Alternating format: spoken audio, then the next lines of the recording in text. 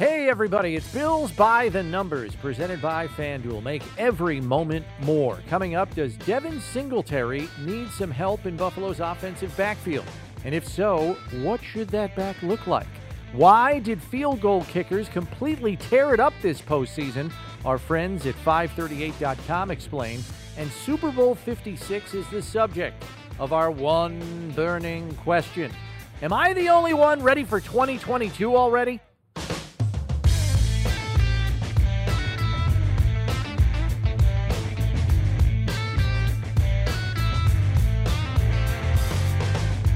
I mean, seriously, the 2022 season cannot come soon enough. I mean, I'm excited about the Super Bowl, but let's just get on with it. Can we just fast forward? I just want to fast forward to September and get the Bills back on the field again. Glad you could be here with us on Bills by the Numbers. Bills Wall of Famer Steve Tasker and Bills insider Chris Brown with you, and we come out of the starting blocks with Devin Singletary's career year in 2021, a single-season high, 870 yards, 8 total touchdowns, almost 1,100 total yards from scrimmage, a healthy 4.6 yards per carry average, and very good in the red zone this year as well. But there is a prevailing thought, Steve, that the Bills still need to augment the position. Matt Breida was a speed element that they added last year, but he fell out of favor due to some fumbling issues. I personally would be surprised if he returns. I'm not ruling it out. They do still have Zach Moss, but he had a reduced role, as we know, as the season wore on. So what kind of back needs to be added to Buffalo's backfield this offseason to make it an even more talented contingent than it was this past season? Well, you got to find a good player, and you're trying to improve. If you can get a guy that's better than Devin Singletary, better than Zach Moss, better than Matt Breida, he's going to play. That's where they're at right now, and they've never been shy about trying to get a back or an offensive lineman or a wide receiver or you name the position that's better than what they have. So That's who it's going to be, and you can bet that if they do draft somebody, they're going to have some traits, some physical traits. One would probably be, off the top of your head, of course, speed. You need a guy that doesn't have that. Another one might be size. Now, Zach Moss is bigger than Devin Singletary. But if you're going to talk about the prevailing trend in the NFL, you might be looking at like a 240-pound back, a 250-pound back who can kind of run. Or at least 230. Yeah, a big, heavy-duty grinder, short yardage guy with some explosion. Like New England's Ramondre Stevenson. That was a guy they took in the 5th round last year. Or a guy like a Justin Zimmer. Who we get? you are banging that drum still. Yeah, he's obviously the Bills' defensive tackle who can run. He's the guy that runs 18 miles per hour. He can go. Somebody with a physical trait that is unique, speed or size. Perhaps an Alvin Kamara type would also be on the table you for that. Say no to that. Yeah. Nobody says no to that, but that's the type of back you're looking at. A guy who's versatile, like McCaffrey in Carolina. Kamara, and even Devin Singletary, somebody who's just more of what Devin Singletary brings to the table. So, no doubt they're going to bring some guys in to look at. I would not be surprised if they get a guy much like they did Zach Moss and Devin Singletary, a 3rd-round type of guy in this draft, maybe a 5th round, maybe somewhere else in free agency. But no doubt they will bring somebody in, and I would look for that somebody to have some traits that stand out. Yeah, I kind of hearken back to the seemingly prevailing opinion out there in Bills fandom that was, oh my gosh, we got to get a dynamic back for our offense. But, when we heard all the Travis Etienne talk last year in the draft, ultimately he goes to the Jaguars. Unfortunately for him, has an injury and never sets foot on the field in the regular season last year. So thinking that way, and I believe that the Bills were taking a long, hard look at some of the running back prospects in the draft pool last year. Obviously, they had some other more pressing positional issues, and I think Buffalo's draft class last year reflected that. 2 pass rushers, followed by a couple of offensive linemen.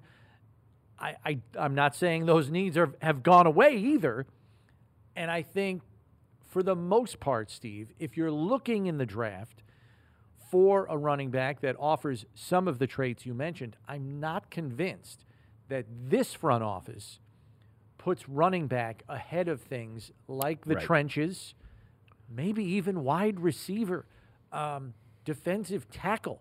Those things might come. Cornerback. I believe those things are higher on the priority list than running back. Would you, in an ideal world, would you like to augment the running back position? Yes. But if there are other things that come ahead of it, it might not get addressed as soon as maybe some fans would like, because fans gravitate to the skill positions. We all know that. They have their favorites. And you know, the big uglies in the trenches don't get as much attention. And so a lot of times fans gravitate to, ooh, get me the skill guy. Give me that, you know. And what may help the team more are the people up front on the lines on both sides of the ball. So how it shakes out this spring obviously is going to be determined by what's acquired in free agency and then how the board falls, quite honestly. But yes, I think a speed element would again be welcome in Buffalo's backfield. And I know you've talked about Isaiah McKenzie being an interesting factor, especially late in the season, providing a speed element, lining up out of the backfield. But he too is a free agent. His future is unknown.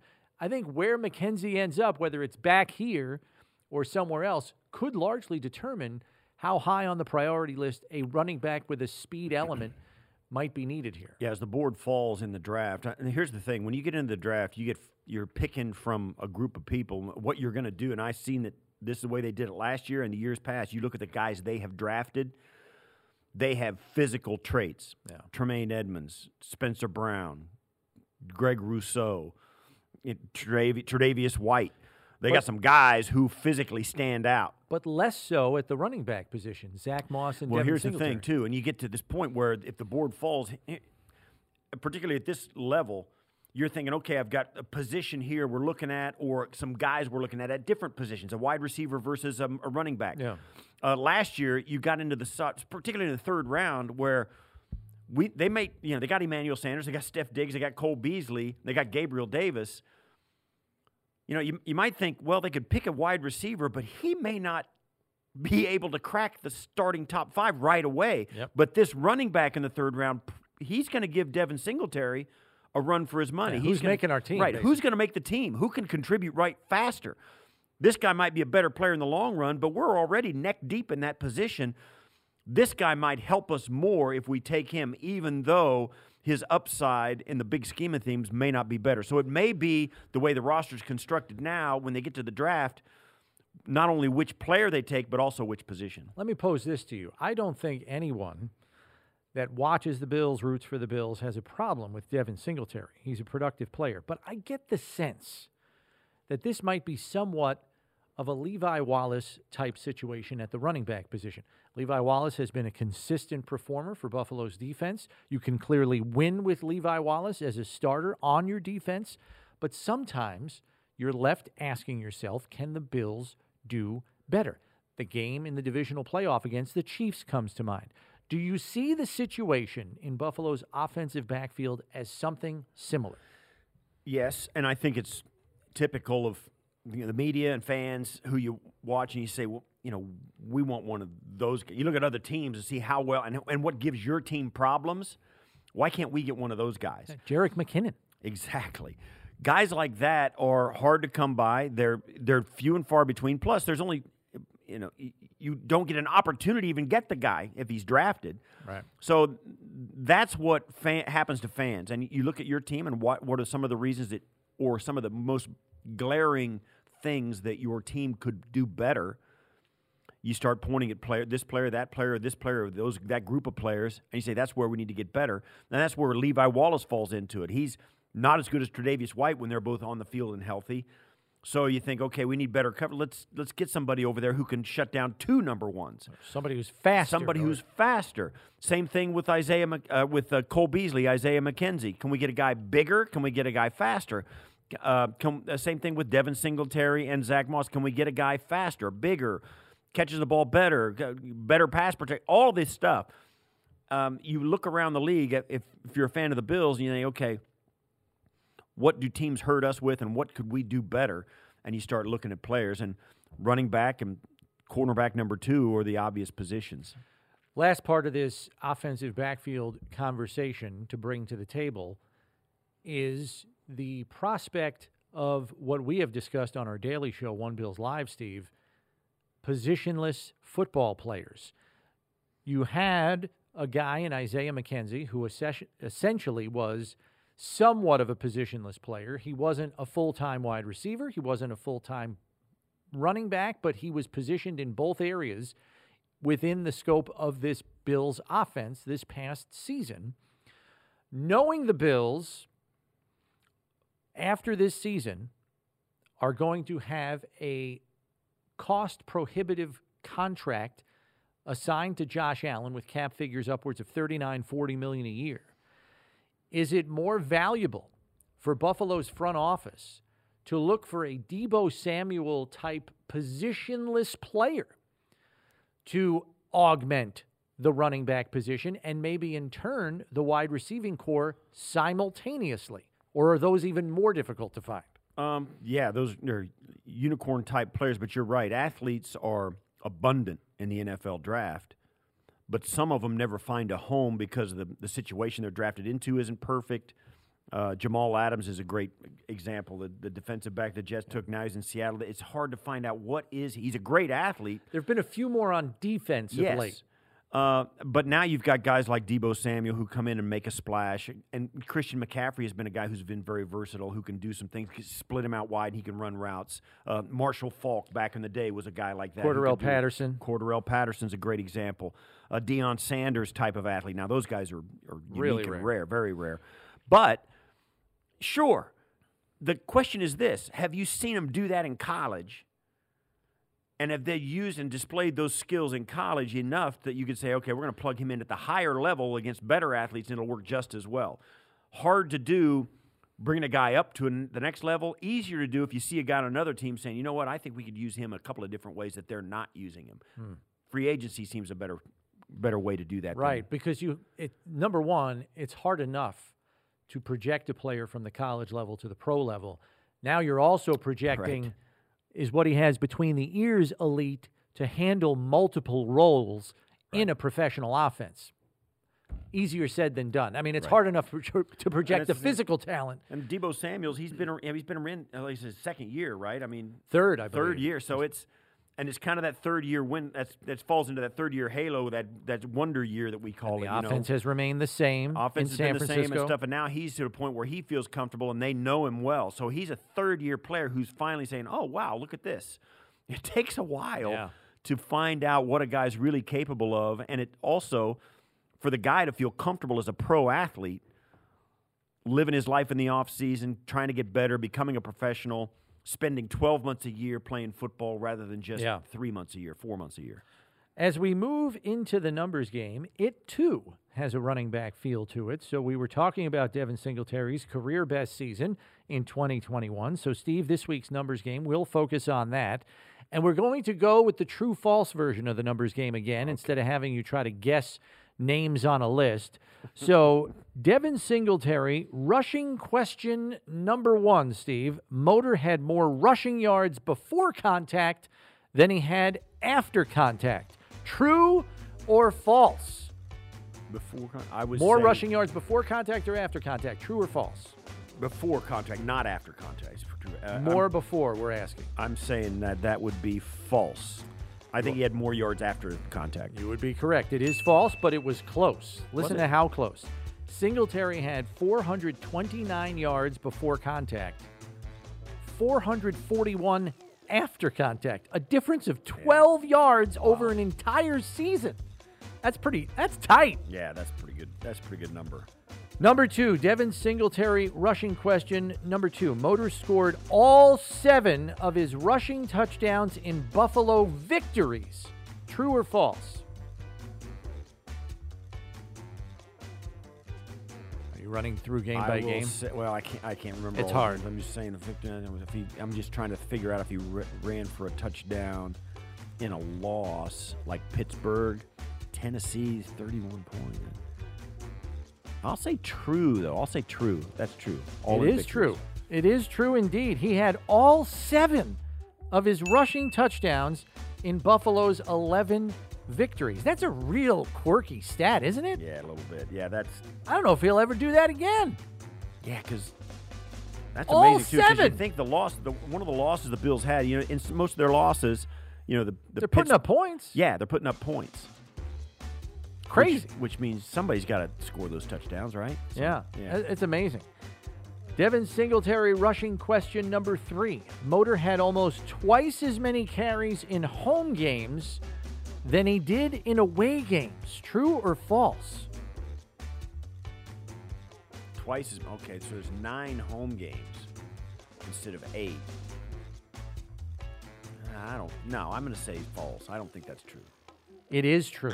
Really? He had 120 carries at home compared to just 68 on the road. Wow. So more than 63% of Singletary's carries came in That's home interesting. games this year. I wonder if that's a conscious decision.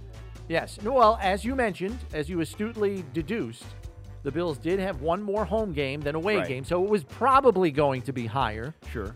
So that's a part of it, but it shouldn't be almost a 2-to-1 ratio. That's nuts. Yeah, that strikes me. And now some of it too. I mean, you think about it. It was you had the weather was just unbelievable this year, all the way from September. At home. Yeah, At home, all yeah. the way from September all the way through January. So you're saying that might precipitate a few more carries? Maybe. No pun intended. I just said precipitate, and I wasn't even Maybe. trying to do And you that. had the New England game with 40-mile-an-hour winds. I get all that. Maybe, but man, oh man, yeah, I think that's more.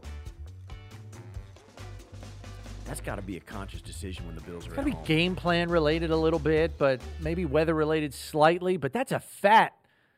It's a big difference. It's a big difference. It's a big difference, yeah. Interesting. Devin Singletary rushing question number 4. Motor's highest yards per carry average took place in the fourth quarter this past season. True or false? I'll say that's probably true. I'll say that's true. It is false. His highest yards per carry average this season was in the first quarter. 4.96 yards per carry in the first quarter. Oh, man. His yards per carry average in the fourth quarter was second, 4.74 yards per carry. Still good averages at the start and finish of games. So I'm 2-2 now. I've got 2 right. Yeah, and you're 2 2 wrong. right, 2 wrong. So here's Number the 5. rubber match question, if you will. Devin Singletary rushing question number 5. Motor had his highest yards per carry average running outside this season. True or false?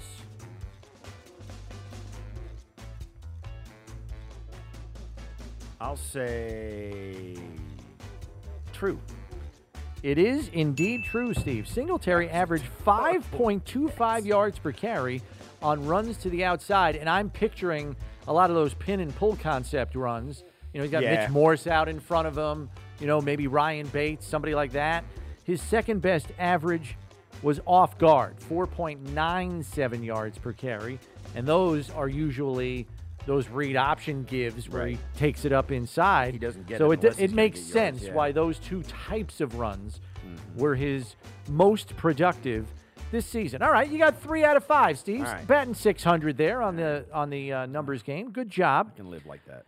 We move on to the kicking game. And while Tyler Bass has certainly proven he's going to be Buffalo's kicker for a while after 2 very successful professional seasons, our good friends at 538.com have pointed out how ridiculously consistent NFL kickers have been this postseason. We know that Tyler Bass didn't even attempt a field goal in Buffalo's 2 playoff games because all the Bills' offense was doing was scoring touchdowns. But collectively in the postseason, NFL kickers prior to the Super Bowl were 41 of 46 on field goal attempts.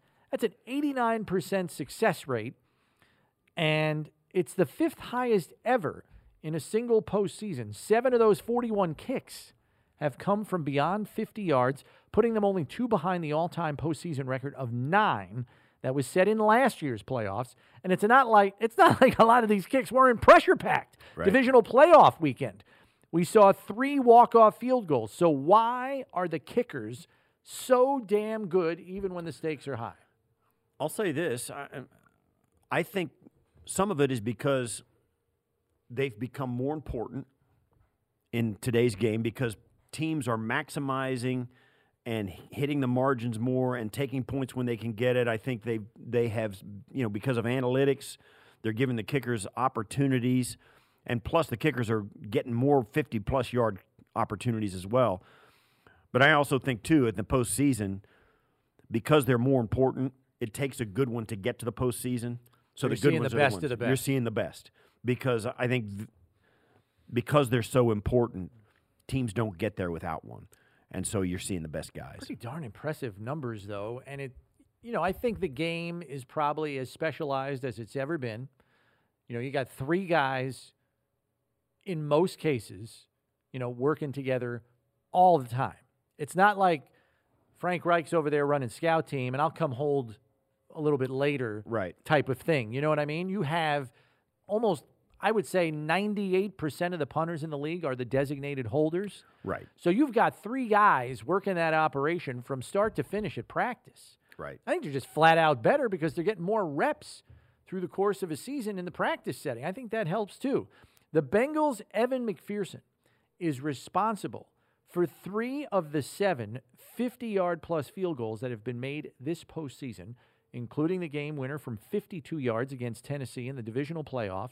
Even more impressive this postseason, Steve, is the kickers have already attempted the most field goals in the fourth quarter or overtime in league history for one postseason. 15 was the previous high. This year, they've already attempted 19, and they've made 18 of them, including 4 of 4 from 50 yards plus. Is executing in the clutch to this degree just a byproduct of the three-man kicking unit all being able to work together all the time? It's got to be part of it, right? Yeah, that's part of it. No question about it. They've got it like clockwork. Professional long snappers make a difference. Professional kickers make a difference. The professional holder makes a difference. And the fact that they can do that, and now, of course, now they've got special teams coordinators who are on them, making sure they're up to snuff and timing them, making sure, giving them time to do it. And I think, too, it was only in our lifetime, my lifetime, where not every team had a special teams coordinator anyway. Yeah. It was only in the mid-'80s where teams said, oh, listen, we've got to start taking this more seriously. And that's when my career began, and that's when I think things really started to ratchet up. And you'll see it continue to go up and up and up as the years go by, and the players coming up are more and more polished coming out of college, and at lower levels they get more polished and they come up and they're even better when they become professional. I think that's the other part of it too, because now you've got kids in youth football that are kickers, like from age 8. Mm-hmm. You know what I mean? Like you used to have kids playing football, at the youth level for the longest time, and it'd be like, hey, who can kick it a long way? Yeah, why don't you just line up and kick for us? Like, that's how it used to be in youth football. Oh, yeah. Now you've got designated kids going to kicking camps and from like age 9, 10, 11. You didn't have that 30 years ago. Private kicking coaches, no question about it. And when I played high school, I was the all-conference kicker. There you go. Yeah. So it was just You're an example of how it's changed. Extra thing that was done. Now you get just one more opportunity for some young person to come out and be a part of the team and contribute. It's a great opportunity. I've said this a lot. If you've got a kid who's doesn't have to be huge anymore, but if you've got a big kid, doesn't even have to have a leg. If he can snap, teach him to long snapper. snap. Yeah. Teach him to long snap. Those guys, an NFL team would not take the field without one. They would not do it. College teams, Power 5 schools would not dream of going into a season without a really good long snapper, a kid that's what he does. They recruit him. They scholarship him. Well, look at the Ferguson brothers. That's right. Reed and Blake Ferguson, who play for the Bills and the Dolphins respectively, full rides to LSU. That's right. Because they could do one thing extraordinarily well. Yeah, and it's so you start talking about kids who do it from the time they're youngsters all the way up and get some good instruction, have the opportunity to do it. It turns into the statistics we see today, where kickers are making 90% of their kicks, and they're 4 for 4 from outside 50. Kickers were great on pressure kicks in general this year. According to 538.com, in the 2021 regular season, they were 71 for 83 in the final 2 minutes of the fourth quarter, 85.5% success rate. That's the most makes and attempts in those situations of any season since at least 2000, even when adjusted for the league's new 17-game schedule. The 85.5% make rate on those kicks is the second best this century, behind only 2003, when 87.8% of those kinds of kicks were made. This year's haul included a 10 for 16 mark on 50-plus yarders in the last 2 minutes of the fourth quarter. One was, of course, the record-breaking 66-yarder from Ravens kicker Justin Tucker, perhaps the best kicker of this generation, that beat the Detroit Lions as time expired all the way back in Week 3. A reminder, FanDuel fans, right now, new customers can get their first bet risk-free up to $1,000. Just sign up today by going to sportsbook.fanduel.com or by downloading the FanDuel Sportsbook app. FanDuel Sportsbook, an official partner of the Buffalo Bills. We close out this edition of Bills by the Numbers with our one burning question. Super Bowl 56, Steve, Bengals versus Rams. I will first submit the most interesting stat regarding this matchup. Dozens of numbers have been tossed out by umpteen number of pregame shows, review shows, analyst shows, whatever the case might be. I found this fascinating. These two teams tied for 7th in the league in scoring, as they both averaged an identical 27 points per game. In the postseason, L.A. has moved that up a tick. They've averaged 28 points per game in the playoffs. Cincinnati's points per game average has slid back a little bit. They've averaged 24 points per game. So, Steve, what do you expect in the ultimate game? This is the way I see it. LA's got some pressure on them. They are a star-studded, bought and paid-for mercenary team who was brought in for one purpose, that's to win a championship in LA. Matt Stafford, newest addition. OBJ, newest addition. Von Miller, newest addition. And then, of course, Jalen Ramsey also brought in. They've got some guys who are all-time greats at their position for other franchises now playing for the Rams, and they're playing at home in their own stadium. That's a lot of pressure for them. The Cincinnati Bengals came from absolutely nowhere. They have every reason to go out and play loose and free and easy, and that's the mentality you want in a big game like this. Just play like it doesn't matter and play your best and trust your own discipline and your instincts, and just let them go and play free and easy, and you play much better and much more effectively. It'll be interesting to see, and I'll say this. Despite some of the games that I was in at this Super Bowls that I was in, when it didn't always end up this way, the first few minutes will tell you how it's going to go. Certainly there have been games where that didn't hold true, but man, oh man, I think it'll tell you where these teams are. Now, certainly the Rams were just there 3 or 4 years ago, and the Bengals, none of their players know what that's like, except for Andrew Whitworth, who was with the Rams, or with Cincinnati. Yeah. So I think you're going to know early where the emotional state of these teams are, because let's face it, the last 2 weeks ago in the championship round and this game as well, all 4 of the teams in the championship round, the Chiefs, the Bengals, the Rams, the 49ers, all 4 of those teams were good enough on any given Sunday to beat any of the other 3 teams. It's going to come down to how they approach it mentally and how they show up on that game. Yeah. And I agree with you from the standpoint of the Bengals don't even know they're not supposed to be here. Right. At least in terms of what everybody thought was going to happen, in terms if you're picking teams to be in the Super Bowl, the Bengals were not high on the list. They've got some youth on their team that doesn't know any better, and that's almost a better way to go into a game of this magnitude. They got nothing to lose. They're playing in the Rams building. They know all the pressure's on them. They can just go out and play, and that's got somewhat of an advantage. And I'm going to submit the very unconventional addition to where I think the game is going to go.